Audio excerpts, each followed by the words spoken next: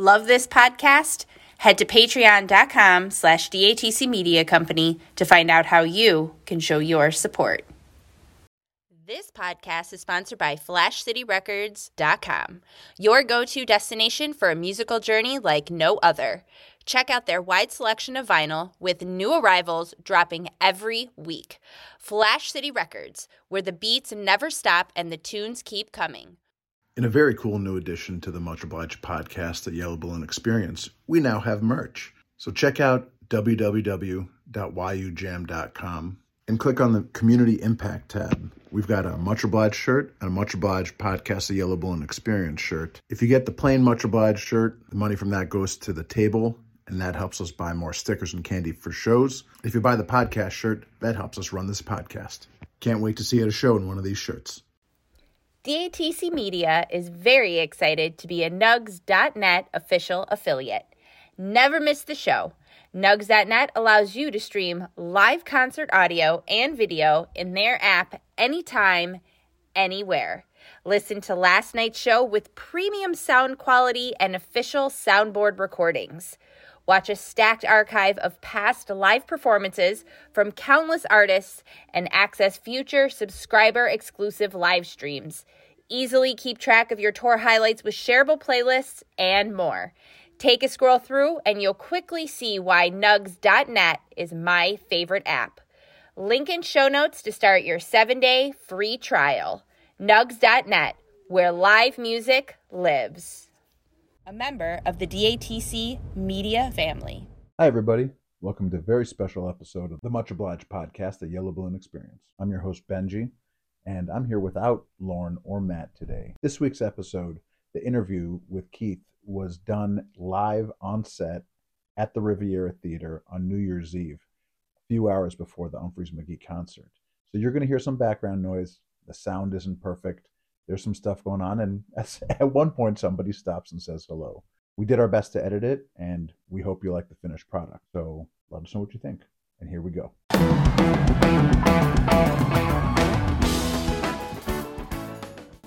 Welcome to the Much Obliged podcast, a Yellow Balloon Experience, where we talk to and explore the world of the live music fan base who have chosen to live drug and alcohol free. Each week, we will have a new guest and have a short interview with them and lead right into their speaker meeting that they share on our Friday night speaker meetings.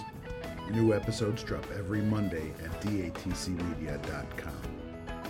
Make sure to check us out on Facebook in our Facebook group called Much Obliged, and come on over to Instagram, where you can find us at JahJunkie, JahJunkie.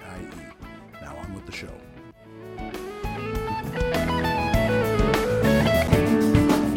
Then the truth be told, if you are willing and that promises fulfilling is the time for show.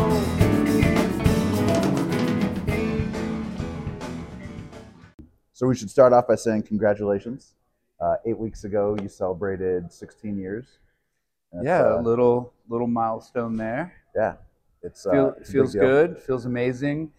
I don't know how I'm 16 years sober, mainly because I don't feel old enough to be 16 years sober. That's fucking relatable.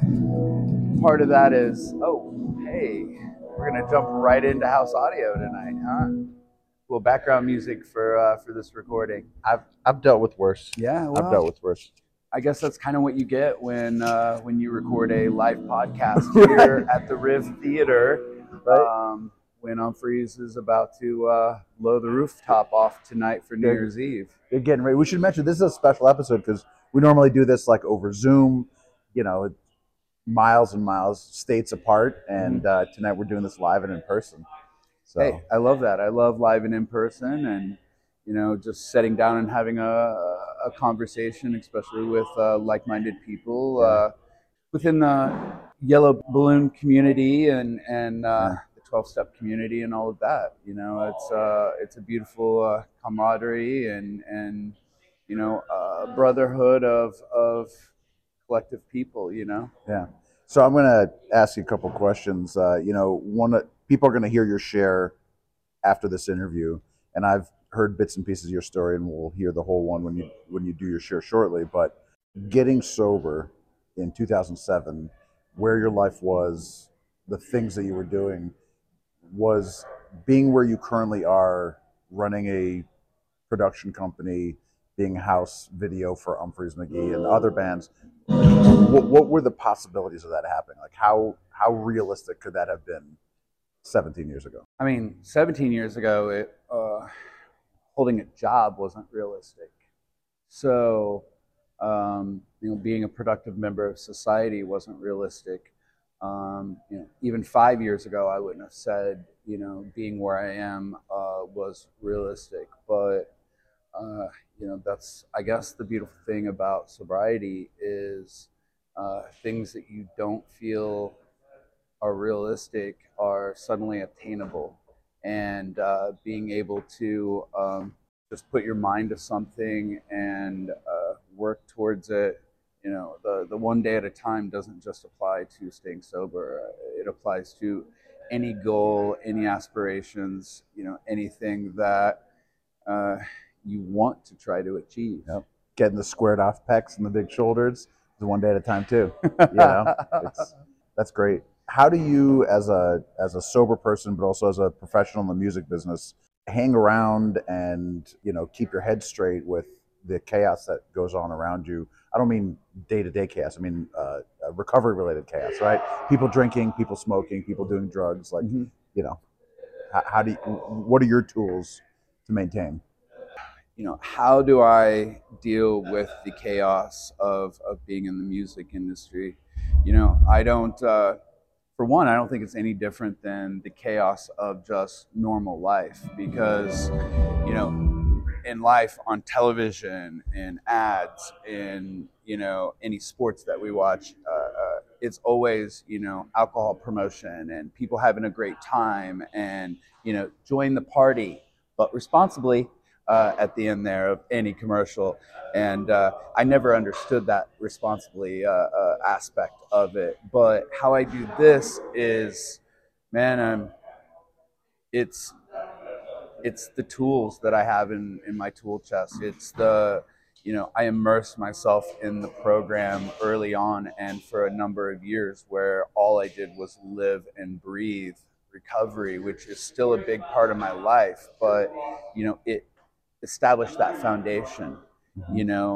It's also seeing people at a concert and going, wow, that person reminds me of me. Look how fucked up they are, or they just fell down and don't even know where they are, and by the grace of God, there go I. Right. And never forgetting the type of alcoholic, the type of drug addict that I was. I was never ever a guy that could do anything in moderation. And quite frankly, I still can't. You set a chocolate cake in front of me, dude. If I'm on a diet, fuck that diet. Yep. Like, that's just how I am. And I am wired differently than normal people. And, man, again, even if I'm on a diet and I'll obsess over a certain food until I have to go get that food. Right. I remember as a kid seeing the Pringles commercial and thinking, they get it. Like, once you start, you can't stop, right? Like, it's not about, how many I'm going to have. I'm going to have fucking all of them, right? So my options are abstinence or gluttony. Like, there's no in between. And that's true for everything. And, dude, I'm going to eat 2 pieces of chocolate cake, and I'm going to feel great every moment that I'm eating that. And then afterwards, I'm going to feel like crap. Yep. And that is an analogy for all drugs and alcohol for me. By the way, I do it with positive stuff too, right? When I'm like healthy and working out and eating healthy, like I won't eat anything that's not healthy. Like I'll only eat the good shit, and I will go to the gym every day, and I'll like put other shit aside because like I'm on a health kick right now, and I've got to do that obsessively, and it drives my wife crazy, reasonably so, Yeah. She's like, "Are you sure you have to do that tonight? Because we've got things that need to get done." I'm like, "Can't miss the gym today." So that moderation shit is hard. Trey talked about, and I'm sure you've seen the interview and hear him talk about that, like ceremony, so to speak, before going out on stage and praying in the bathroom and knowing that like there's somebody in the audience tonight who probably needs to hear this message. Do you have anything like that before show days? Because show days can be hectic. And do you see other people in recovery in this community, the music community, doing stuff like that? I don't know. I think it's common for a lot of different artists to have sort of a ritual. Right. I before I direct a concert, the video for a concert, I am social. I am out talking to people until about 10 minutes. And I think I said it to you last night when we were talking. I was like, all right, I got to go get I had to go get focused for the show and get mentally prepared. And that is part of me just sitting down for 5 or 10 minutes in the director's chair and, just mentally kind of focusing on what's about to come, and I used to get really nervous before shows. And part of that for me was, don't fuck up. Like, I don't want to mess up. And that was the anxiety. And, you get a little more experience now where I've been doing this now for coming up on 4 years next year. And I don't have that same anxiety. Yeah. But the reason for that isn't the experience. It's the fact that I don't beat myself up when I make mistakes. Yeah. And that's something that I've had to learn as a perfectionist is, like, everyone makes mistakes. I was watching a 24-hour news cycle one day, and within an hour they made 2 major mistakes on air. And I was like, you know what? These are the pros that do it 24/7, that spent their life, preparing and gaining the experience to be where they're at, and they make mistakes. I can, relax and not beat myself up. And I think that applies to everything in life. There's a lot more serenity involved with my process now when I'm not holding myself to unachievable standards. Yeah. And, and that even applies to the program because, myself, I don't work a perfect program. And if I tried to work a perfect program, I believe I would be unhappy and, when I don't have that emotional and mental and sobriety and all of that, then if I'm not maintaining that, I'm closer to not only being a dry drunk but going back out. And so having a perspective nowadays on life and situations, and being able to that, folks, was my daily reminder to read The Reflection at 2 p.m. every day. I love it. I am not lying. I'm not a read it when I wake up type of a guy. I'm bright-eyed. I am, I'm in the afternoon. I'm going to take a moment and reflect on the reflection today, and then go back into my day. So Love it. every day at 2 p.m. my phone tells me to read The Reflection. So on that note, you go to meetings in many different places. Most people, like me, have a home group, go to meetings in my city, and occasionally a couple times a year we'll go to meetings somewhere else. But you're all over the place. You travel a lot. I'm all over the place, but I don't go to meetings all over the place. Gotcha. And the reason being is, we load in the morning and we load out at 1 a.m. Right. And we're on site, and so we see hotels and venues when I'm traveling. Right. The one thing that I do have opportunities to is hit Yellow Balloon meetings. And, depending on what job I'm doing at a venue, if I'm a photographer, I have the freedom. If I'm a director, then I have a lot of responsibility, and I am focused on all of that for most of the day. So my question is still gonna be pertinent. So my question was gonna be, what's the weirdest thing you've seen in a meeting out there? But forget the AA meeting or the NA meeting. What's the weirdest thing you've seen in a Yellow Balloon meeting? I know that those range from in regions and bands. Well, it's 2 moments. Okay. One, both are because they saw everyone grouped up in a circle. Yep. And of course, we were passing around the yellow balloon. So one person asked if it was filled with nitrous. Yeah. You know, I think that I'm sure there's a few folks that might have experienced that at a yellow balloon meeting. Yeah. And then the second is easily, you know, same scenario, obviously, but someone walked up trying to sell us drugs. Right? And I love it.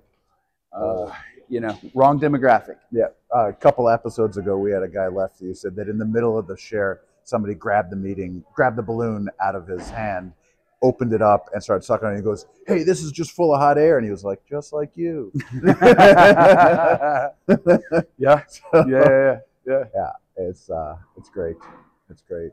You know, you don't know this, but I use your story sometimes when I'm talking to people about being able to get through anything, through hard times. So during early COVID, you and I had a conversation, and you were like, "Dude, I don't know what the fuck I'm gonna do because my life, financially and business-wise, is sort of decimated." Right? Your life revolved around live events and being able to shoot that shit. And you know, I didn't have any solutions for you because the fuck, I was trying to figure out the same thing. I'm in the real estate business.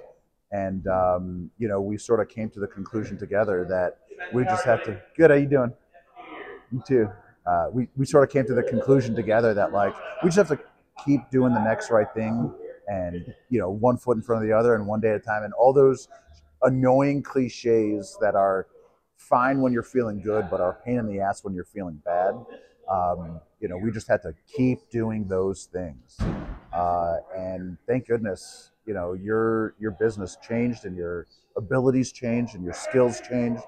3.5, almost 4 years later, how do you feel about that? Like, COVID changed my life. tell me about it. For me, it was a silver lining for a number of reasons. You know, I was, 13 years sober, wasn't working a program, wasn't regularly going to meetings, wasn't working the steps. I wasn't doing the things that, you know, putting in the work to get the benefits of the program. And COVID, it allowed me, Nashville, we're in the South. They didn't really stop having meetings based on the meeting. Right. Some meetings were like, you know what, we're going to roll the dice.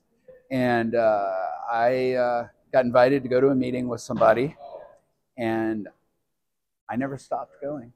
I went the next day and the next day and the next day, and you know, I immersed myself back in a program of recovery. So in that sense, you know, there's a lot of gratitude for you know, what happened. You know, my job, you know, all of my work disappearing, you know, allowed me to focus on myself and within myself to work on me. And then it, you know, allowed me to reinvent myself. And you know, I was laying in bed one day, and I did a lot of laying in bed there that first 4 or 5 weeks. And I was just like, what the fuck am I gonna do? I was like, man, I live in Nashville. These bands that I've been working with for years, like Humphreys, they've been live streaming all of their concerts for years. And all these artists that live in Nashville are home right now. No one's touring. I need to figure out how to do a live stream and then start bringing these artists into my house and just work with them. Not, you know, and I was doing it for free. Just like, hey, come in, let's do a show, let's work together. And that's how it all got started, you know, and obviously here we are almost 4 years later. You know, I've been Humphreys, you know, their live stream producer and director now for 2 straight years. It's been a great experience. You know, it's a lot of full circle moments in my life, and I think that qualifies as life, you know, living a life beyond our wildest dreams. it does. It's fucking beautiful. Yeah, like, man, when you're dealing with live video, live production, I will tell you that it's never ceases to be challenging, because it's every day it's a new problem, and it's figuring out how to fix that problem, bypass that problem, overcome that problem. And you know, it keeps you on your toes. And man, I couldn't imagine having to do that kind of problem solving if I was baked out of my fucking mind or something, right? Like, It's amazing. uh, You're the second person who has said almost the exact same thing to me in the last 12, 24 hours. So I was talking to Rory Dolan yesterday, the drummer from Los Special, who played with Humphreys the last 2 nights. and killed it the last 2 nights. Fucking, I mean, killed it is an understatement. And I said to him, I'm like, Yeah. dude, you crushed it. That was amazing. And he went into this very like systematic music nerd, which I love. Right? I'm not saying that's a compliment, right? Conversation about Geddy Lee from Rush, saying how you need to be so sharp on your skills that when the problems come up, not if the problems come up, when the problems comes up, you can on a dime adapt and change and seamlessly fix those problems. Because if you don't know what you're doing and if you're not sharp, those problems are going to arise and they're going to freak you out. They're going to scare you. They're going to knock you off your game. They're going to stop you. They're going to stall you. They're going to hurt you. But if your game is sharp, you see the problem, you deal with it, you move on to the next one. And he was talking about drumming, and I was like, holy fuck, that's recovery. And you're talking about video production. I'm like, holy fuck, that's recovery. Like that's what we do. That's why we go to meetings regularly. That's why we work with our sponsors. That's why we use the tools so that, you know, I've got 15 different arrows in my quiver because different situations call for different tools. And so, yeah, I love the fact that you can have that conversation and understand that you're really fucking good at what you do, not so that you can do one thing, it's so that you can do all of it, you know, with different skill sets. I mean, yeah, that's in life. I think a lot of what separates successful people from people that are not as successful is that ability to overcome the obstacles in their way, to the problems, those moments, to get through those and get through them successfully is what separates a lot of people from others. I say that a lot when it comes to what we do in here in the video production world. Yeah, it's beautiful. Well, I got a lot of editing to do. I'm going to give you a big hug, which is a different way than I normally close this out. But I appreciate you letting me be here and interview you. And we got a big day. We got a New Year's show tonight. 3 sets of Humphreys, and I'm grateful for you taking the time out of your day to meet with me. Yeah, how cool was it to do it right here with this backdrop in a venue while they're setting up for New yeah, Year's? While we're talking, they're pulling the balloons up. Are going up. They have some other surprises in store for tonight, and by the time this comes out, everyone will know how it went down. That's pretty fucking cool. Yeah. So that's 2,000 balloons. 2,000 balloons? Yep. That's beautiful. Yep. Well, I'm looking forward to it. All right, buddy. And with that, on with the show. On with the show. Perfect.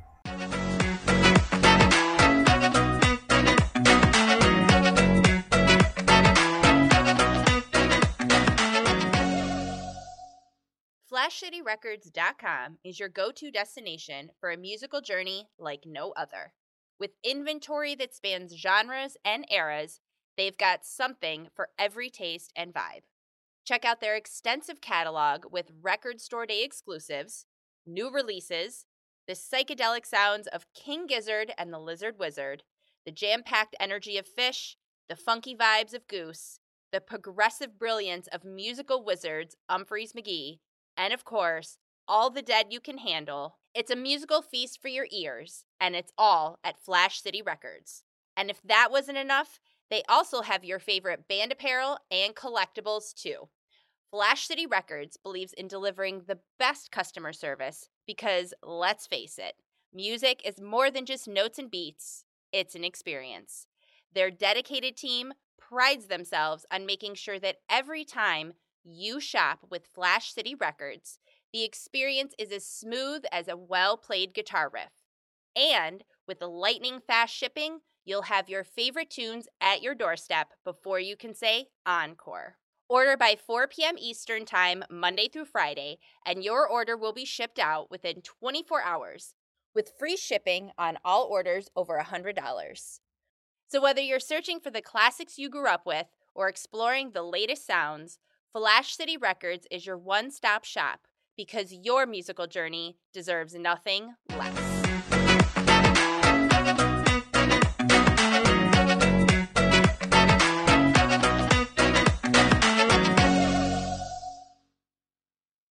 A little bit about our speaker. So I've been lucky enough to call Keith a friend for close to 10 years, and we've seen each other at shows. Keith has an incredible story, which he's going to share with you, of going from rock bottom to rock photographer. I think that's a pretty good coined phrase. I'm gonna trademark that motherfucker. That's mine now. But he's a good dude, and every time I get to see him, it's a good day. I'm really grateful for being able to be a part of watching what he's done over the last decade. It's been really beautiful. So I'm excited for you guys to hear his story, and I'm not gonna delay much longer. For everybody mutes, we've got a tradition to do a little countdown and tell our speaker how much we love him. So at the count of 3, if you all would unmute and tell him that. So 3, 2, 1. We love you, Keith. Thanks for Yeah, you being cool. here, Keith. You're all right. Keith, you're awesome. Love you. See you. And with that, the room is yours, Keith. Thanks, Benji. My name's Keith. I'm an alcoholic and addict, and my sober date is October 31st, 2007. So I just celebrated 16 years a couple of months ago, and I'm grateful for each and every day and all this. I feel like I'm on borrowed time because of the alcoholic and the addict that I was. But I don't know if I'm the only one on this chat tonight that their last drunk ended up being getting arrested at a preschool playground half naked. But that's not how things started out in my life, and I think I always had big ideas, right? Like in my whole life, I always thought big. I had goals. I wanted to do amazing things, but I think I always lacked a lot of drive. I didn't. I was lazy. I didn't want to put the work in. I just never had the determination that I think a lot of other people had. But I grew up in I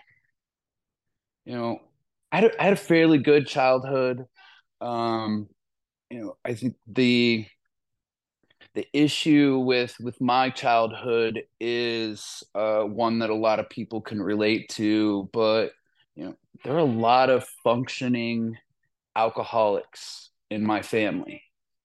My parents were functioning alcoholics. My grandma was a functioning alcoholic.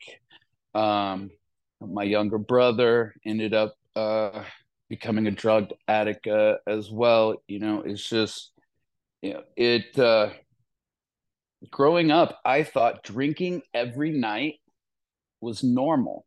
I didn't realize that people didn't do that because that's what my parents did. I didn't realize that, after your kid's basketball game, going straight to the liquor store and cracking open a 6-pack on your way home wasn't something that other parents did.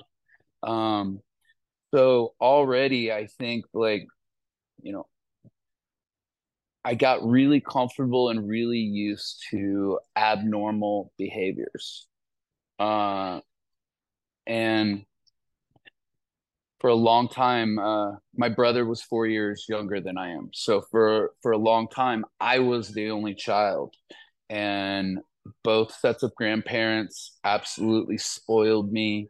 There wasn't any other grandchildren. I got what I wanted when I wanted it. And I know looking back that that set a really bad precedent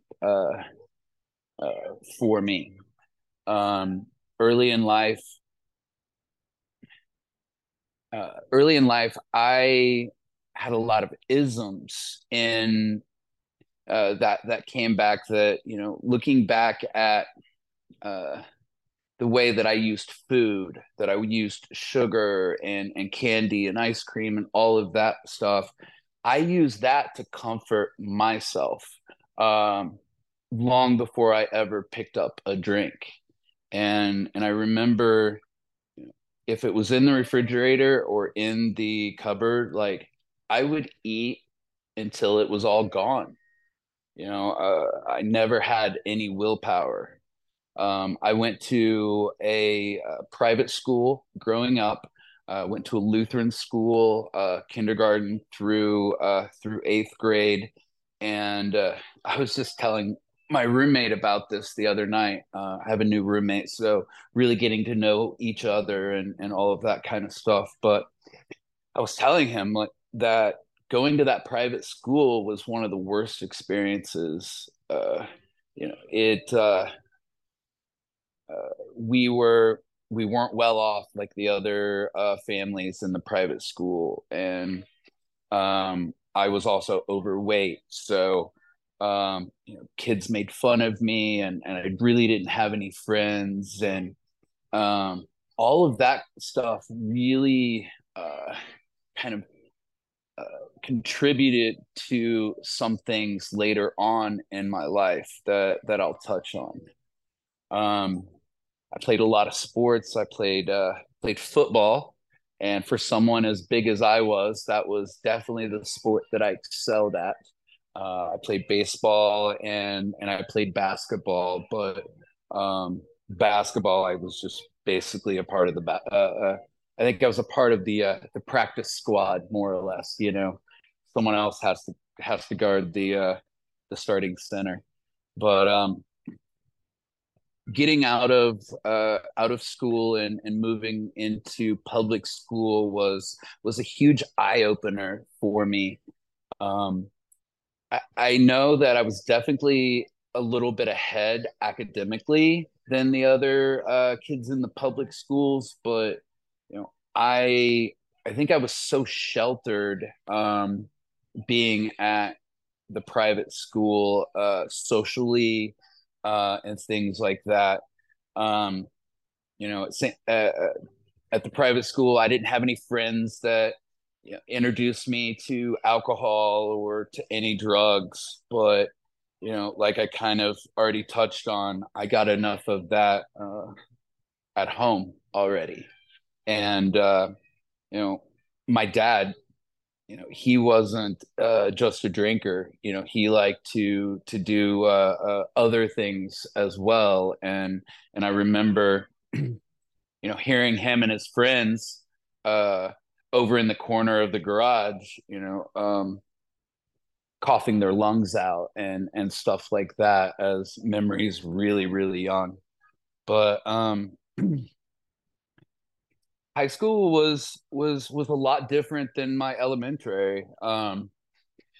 I had some friends that I told that my dad did smoke weed, and they encouraged me to steal some of it so we could all go out and smoke it.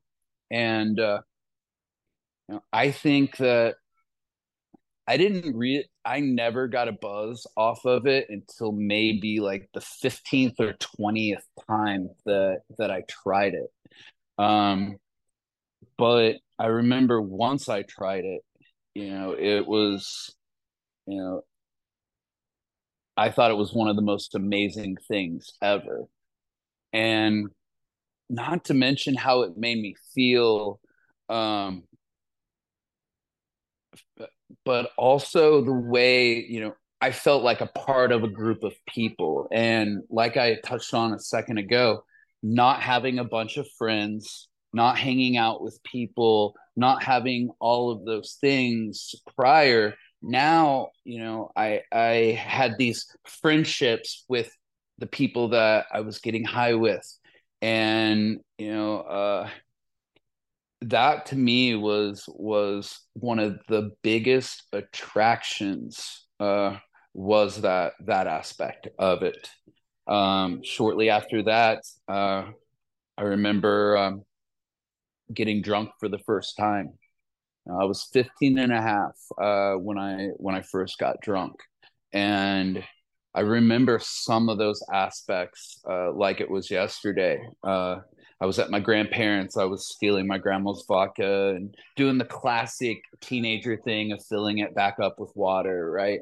And and I had a blast. I had an absolute blast. And, the fact that I woke up just swimming in my own throw up didn't bother me whatsoever, and I feel like, normal people that, uh, they, I'm not sure that they would have been as excited as I was to do that all over again if they woke up the way I woke up and felt the way that I felt that particular day. But it gave me a feeling that I often describe as it, right? Like I felt it, and then after that first time, I was always searching for it my whole life, and I drank I drank like an alcoholic pretty much out the gate.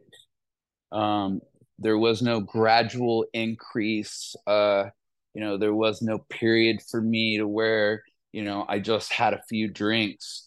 Right out the gate, when I started drinking, I couldn't stop.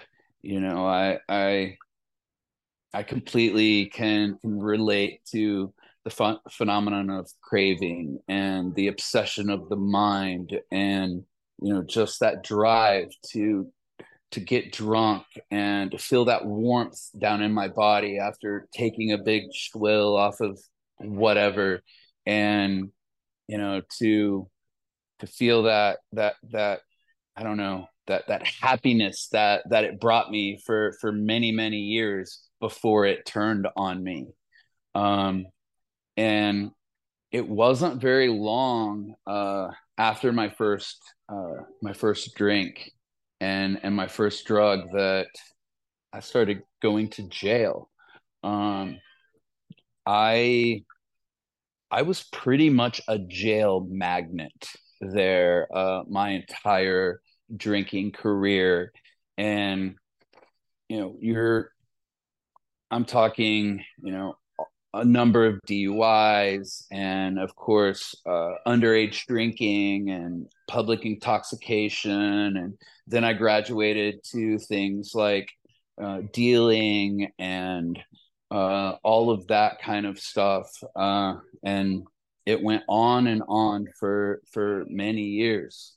Um, there was a definite point in my life where that I couldn't find that it feeling anymore, and no longer was it fun. It was the entire focus of my life was waking up um and just figuring out how I'm going to feed my addiction and my alcoholism, and it consumed me.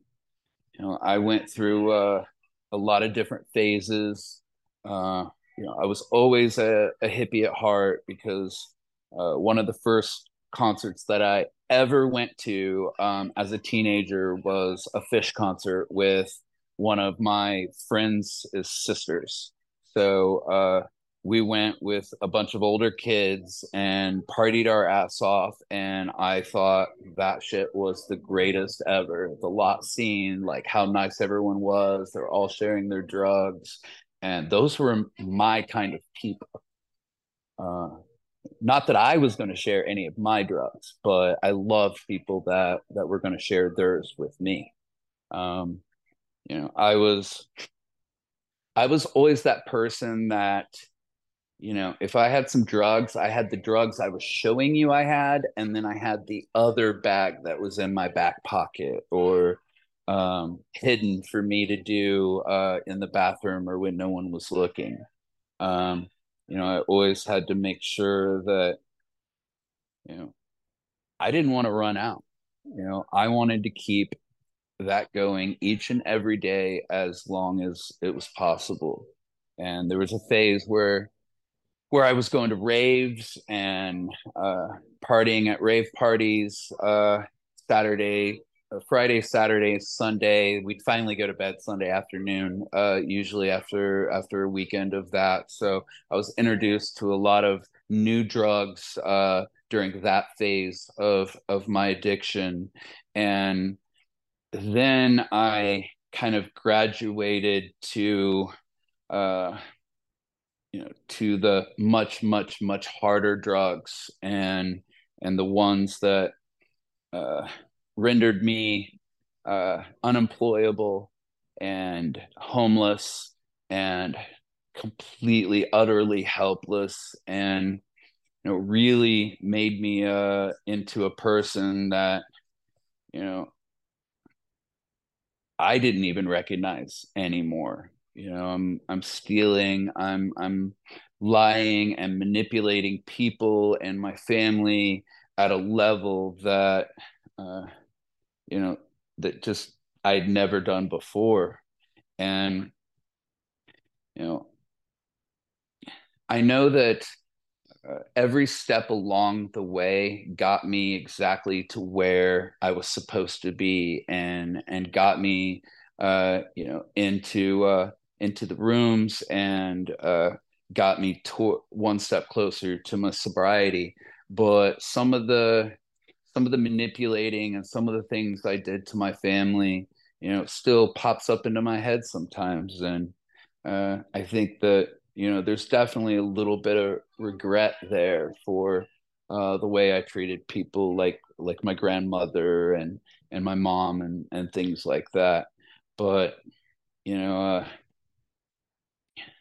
I was living in Indianapolis, Indiana, when I was homeless, and panhandling and boosting and all of that kind of stuff. And I remember waking up one day and I was just like, I can't do this anymore. And I remember when I used to go door to door mowing yards so I could get some money to feed my habit. And man, I used to think to myself when I was doing that, if I put this kind of effort towards something productive, then I might be able to do something with my life. But that day that I woke up, I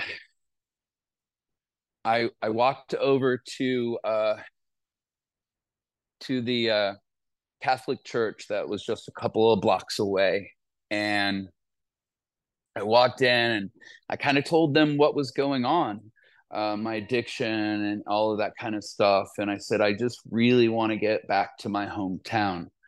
And they found a couple of people in their church that were willing to drive me down to Columbus, and they took me down there, and they dropped me off. And I'm really grateful for people like that that were put into my life, for a reason, because that got me one step closer to to the life that I have now. But I wasn't completely done when I got down to Columbus. I was still facing jail time over my third DUI, and I went to court, and they put me on like a year of house arrest or something like that. The problem is I still had some addiction, major addiction things going on with pharmaceuticals and stuff, and so I was still abusing drugs and all of that kind of stuff on house arrest, which that's it was just a matter of time until all of my chances were going to be over. Um, and like I kind of touched on, that last drunk that I got arrested, it happened while I was on house arrest. Um, I took some pharmaceuticals, uh, threw my house arrest stuff in a backpack, because the power and the phone lines were out because of a storm, and went to the bar and started drinking with my house arrest equipment in a backpack right next to me. And on the way home was when I wrecked my bicycle, because of course I didn't have a license, and I passed out.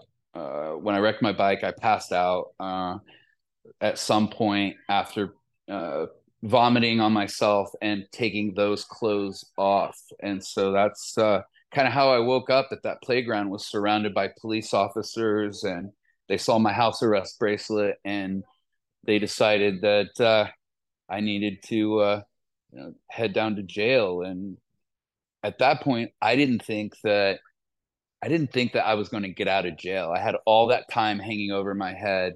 I hadn't, been doing the right things on house arrest. But after 2 days, I went to jail, or went in front of the judge, and my house arrest officer and some other members from community corrections were there.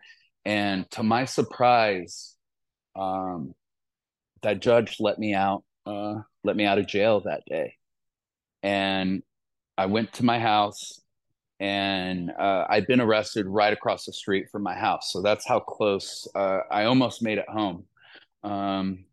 But they saw me get arrested, and they kicked me out of my living arrangements there, which was just a sleeping room. I was renting a bedroom and sharing a bathroom with a bunch of strangers, and that was my living arrangements. But they had my stuff all boxed up for me, which was pretty nice of them. And so I grabbed that stuff, and I had the box in my hand, because that's how many belongings I owned as well. It fit into one box and into my hands. And I know there's a few points in my life where I'd started over so many times. I could relate to, to over and over again, just not having, clothes or all the things that normal people have. But I was backing out of that door, the front door, into the screen door, and I turned and was facing south, slightly southwest. And at that exact moment, I had my spiritual experience. And it's something that I remembered just like it was yesterday. And it was, it was sudden, it was out of nowhere. And in that exact moment, everything changed for me. I had been going to an IOP class because it was required through my court sentencing, and I'd been going into 12-step meetings and all of that stuff to as a part of the IOP program, but I hadn't stopped using drugs and substances up until that point. But my point is I had been there, and I had heard people sharing. A lot of seeds were planted, and I looked around, and I saw people that had a way of life that I didn't understand. They were happy. They were always joking around and having a good time. And I didn't do any of those things. Like, I always felt like if you had my life, you wouldn't be laughing or joking around either. Because life is always fucking me over, and nobody's on my side. And the reality of that is like, I did everything to myself, and just kept repeating everything over and over again, even if it looked completely different. Whether I lived in a different city or lived in a different house, my alcoholism and my drug addiction went everywhere with me. But I started listening to the suggestions in the rooms, and I was at that point willing to I was willing to do whatever it took to stay sober. And I did the 90 and 90. And, some days I went to 2 meetings. And, for the first time in my life, the how, I had some honesty. I was open to the suggestions, and I was willing to put that into action. And, I started to slowly see some changes in my life.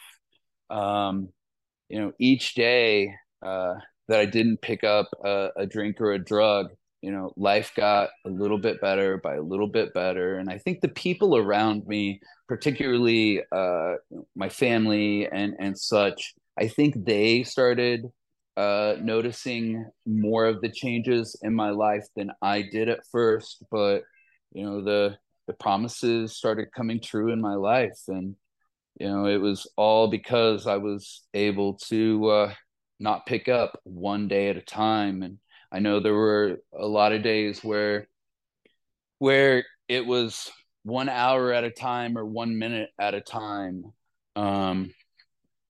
But this program has really given me tools to live my life, and to improve my life. My sponsor now tells me that, talks about this program really being about relationships and having healthy relationships and living a healthy life.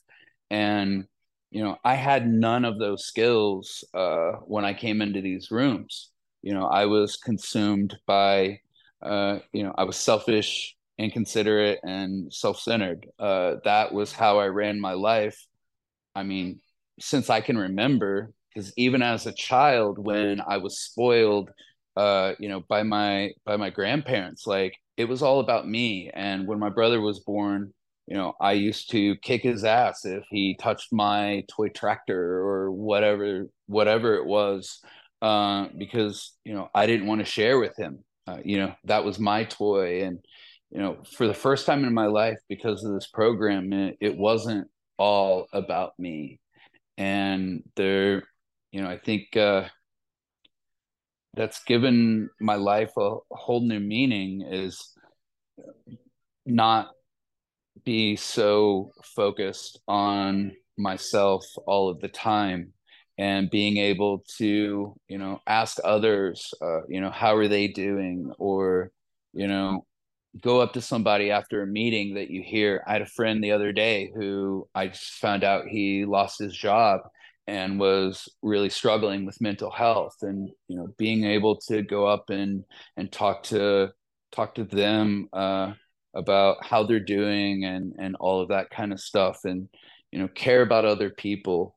I had another friend who messaged me on Facebook last week and was struggling, and was at a place I could really relate to, not wanting to die, but not wanting to live, not wanting to carry on because, the alcoholism was so bad. And, I was able to connect that person with some other women where in the state that they live. And, I haven't talked to them in 2 days, but I really hope that they were able to get into a program. But, being able to 12 step other people, and being able to carry the message.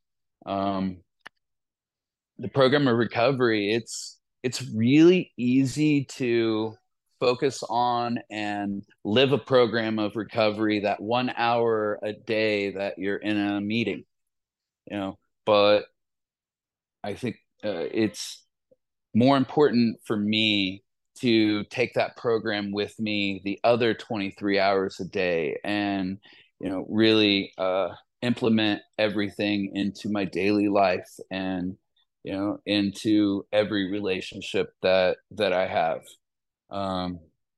There's so many tools that I've gotten from this program, from the steps to gratitude lists. That was something that I picked up really early in recovery, on a day that I had started thinking about, oh wait, it's snowing outside. On snow days, I usually go hit up the liquor store and then the dope man's house, and then I head home and just kind of stay at the house and all of that all day long, getting effed up. And so it was on my mind, and I called somebody in the program, and they told me to sit down and write a gratitude list about the things that I'm grateful for today. And by the time I got done writing that list, the those thoughts that I had were gone, and I was able to look at that list and really appreciate where my life where it was, and that was probably 45, 60 days sober. um I don't know. I have a lot of gratitude um, for this program, because I don't. I sometimes feel like I don't deserve, the life that I have today. Um, and I'm very grateful for having that life and not picking up a drink, because I am an alcoholic, and not drinking for me is abnormal. I'm supposed to drink. So each and every day that I don't pick up is an absolute miracle. Um, but man, life is a journey, and recovery's been a journey as well. Um, I had all that willingness there in early recovery, and the promises coming true in my life, and AA really gave me this wonderful life. And then that life got really busy, and all the things in my life, relationship, and gave me my first career. I had my first career at what was it, like 20, 28, 29, something like that. you know um but my life got really busy, and um my recovery took a back seat to everything in my life. And I wasn't making a lot of meetings, and wasn't working with my sponsor, or thinking about recovery or working the steps or anything like that. And I white knuckled it for many, many years. And it wasn't up until COVID that uh, that I kind of ended up back, setting on the center of the blanket instead of at the edges. Uh, um, by that time, I had lost that first career that I had. Um, I The relationship that I had ended up becoming. She became my wife, and then she became my ex-wife shortly after that. And I I didn't want to sit there and kind of focus on the fact that I just gone through a divorce, and my stepson no longer uh, was no longer there in my life. And so I decided that I should probably pick up a new hobby. So to fill that big hole in my life that all of those things left when they were no longer there, I went out to Sam's Club and bought my first camera that year. And that was the hobby that I started filling my time with. And about 2 months after I bought my first camera, that was when I lost my job. So I no longer had a job. I was really enjoying photography. I had some friends that were taking their cameras and they were shooting concerts, and I thought that was pretty fucking cool. So I decided that that was what I was going to try to do. I think somewhere right around 6 months of owning a camera, I got my first photo pass, and it was at White River State Park in Indianapolis. And the first band that I ever shot on a main stage was Umphrey's McGee. So yeah, you know, I've gone to Umphrey shows in the past. Uh, I remember and have pictures still of me fanboying the band members at the Super Bowl show they did downtown Indianapolis when Indianapolis hosted the Super Bowl. And I have pictures up against the fence with the guys behind the fence, like about to get on the tour bus. But yeah, that was my first photo pass. And, I could say that by that time I was really addicted to photography. And it was something that I really, really wanted to try to make turn into something. And if it wasn't for the program of recovery, and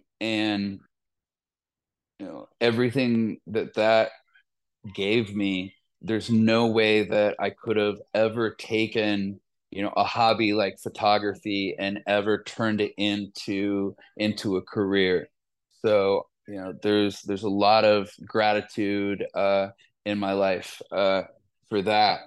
um I I remember those years. People in the rooms would go up to my sponsor and be like, I see Keith at concerts every week, like 3 times a week. Like he's drinking, right? Like he and and he would tell them, no, he's not drinking. He's sober. And a lot of these people don't know, especially in the little town that I got sober in Indiana, but they know nothing about yellow balloon groups, or the kind of uh, community that's in the music industry when it comes to recovery. And I'm really grateful for all of the close friends, some of my best friends that I've met at those tables at shows over the years. And grateful for just how much all of the other relationships in the music industry that I have because of the program and sobriety. And it's all been a really amazing thing.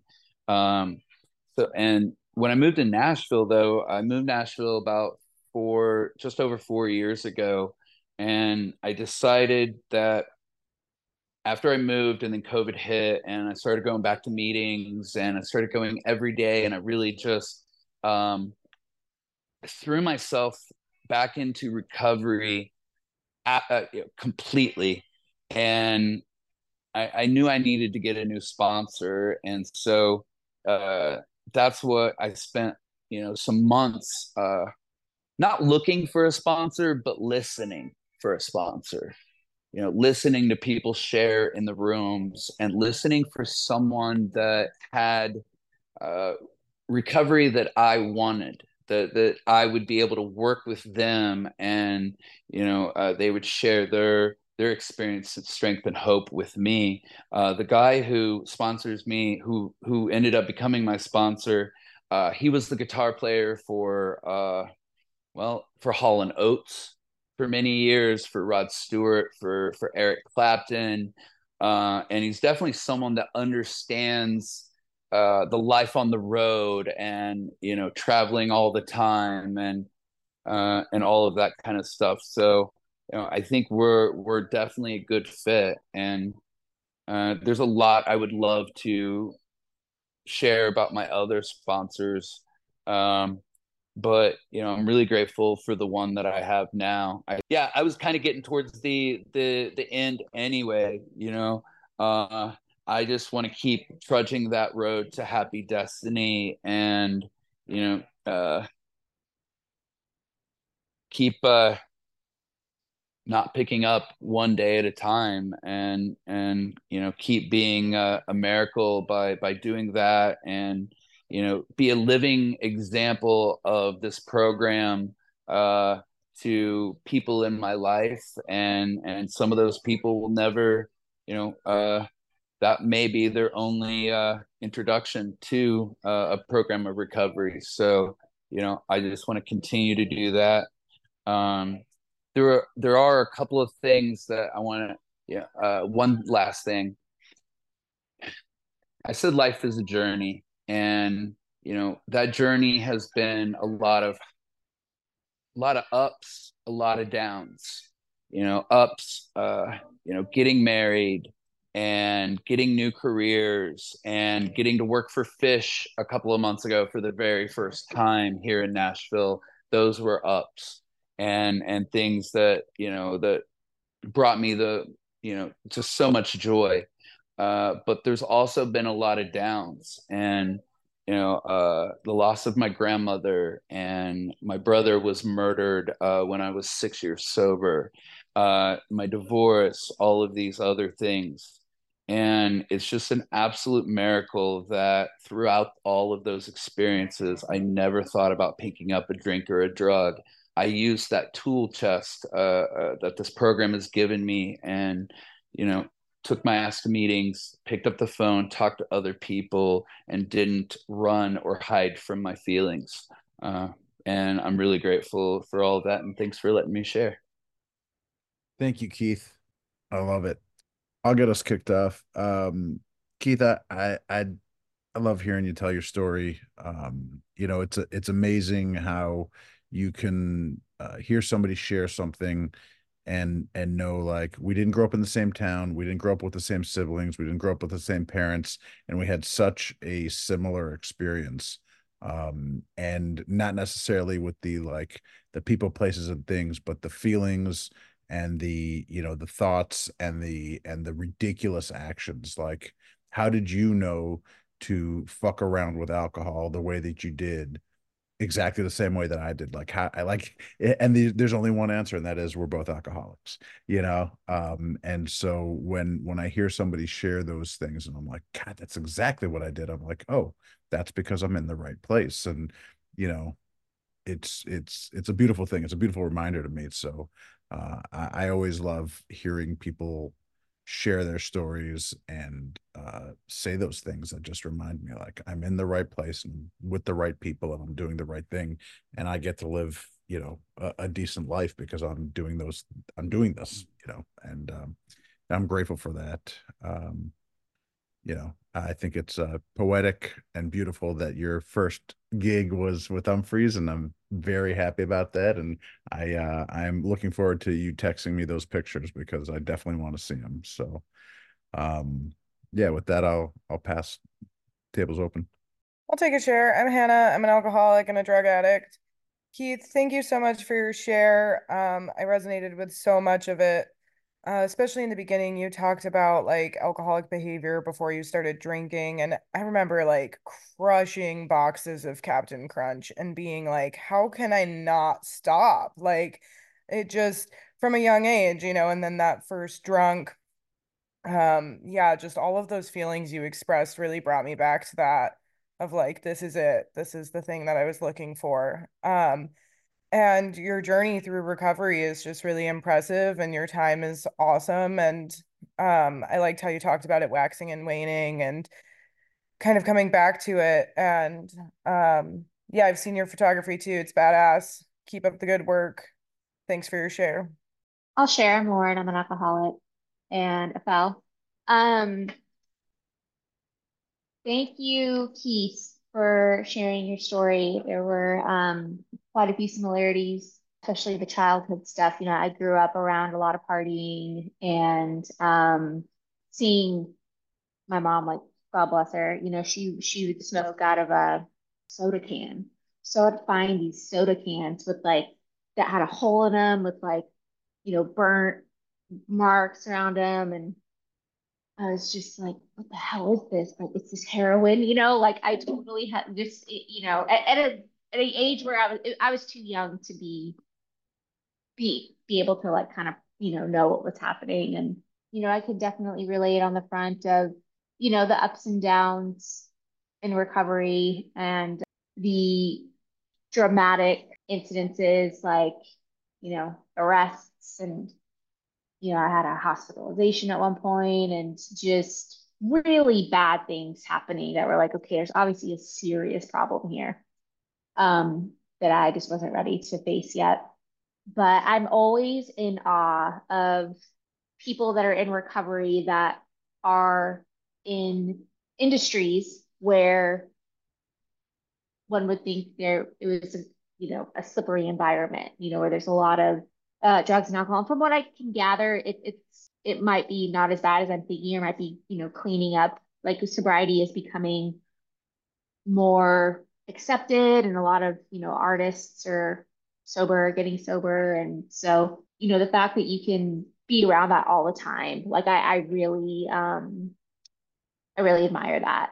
I think it's really cool when, addicts that are in recovery or alcoholics that are in recovery, you guys make us look good in that regard, working in those industries. That's what I'm trying to say. So thank you for again for sharing. And I love your dogs. I also have a blue nose pit bull. They're the absolute best. We're getting another one after we get married, so we can have two like you do. But anyways, good to see you. I think the one and only time I met you was in Nashville, and I actually got COVID that night. So that was an interesting experience. But anyways, I'll shut up. Thanks. Hey, my name's Jackie. Keith, thanks a lot for your share, man. What you said there at the end is golden. It's so fucking true. Like in life, there's so many ups and downs, you know. Um, but feeling those feelings is key. Sitting with those feelings and getting through it. So thanks for throwing that in there at the end. I appreciate it. I'll jump in real quick. My name is Dave. I'm an alcoholic. And thank you very much for your story. I could relate to a lot of it. You brought back a childhood memory of me actually getting to the point where I would be sucking up Nestle's Quick powder straight from the box with a straw. So, if I knew then what I know now. And it definitely hasn't been all rainbows and unicorns, but I can tell you it's been pretty fucking great for most of this time, despite all the lifey stuff I've had to deal with. And it's great to be here with you all tonight. We have a tradition of closing out the meeting with holding hands with the person in the box next to us. If you have a dog next to you, you can hold a paw. I'm going to hold my wife's foot. She is here on the couch. You can see her foot right there. Keith, you want to take us out? Dude version? Dude. Grant us serenity to accept the things we cannot change. Courage to change the things we can. And the wisdom of the difference. Know the difference. Thank you so much for sharing. Love you guys. Good night, everybody.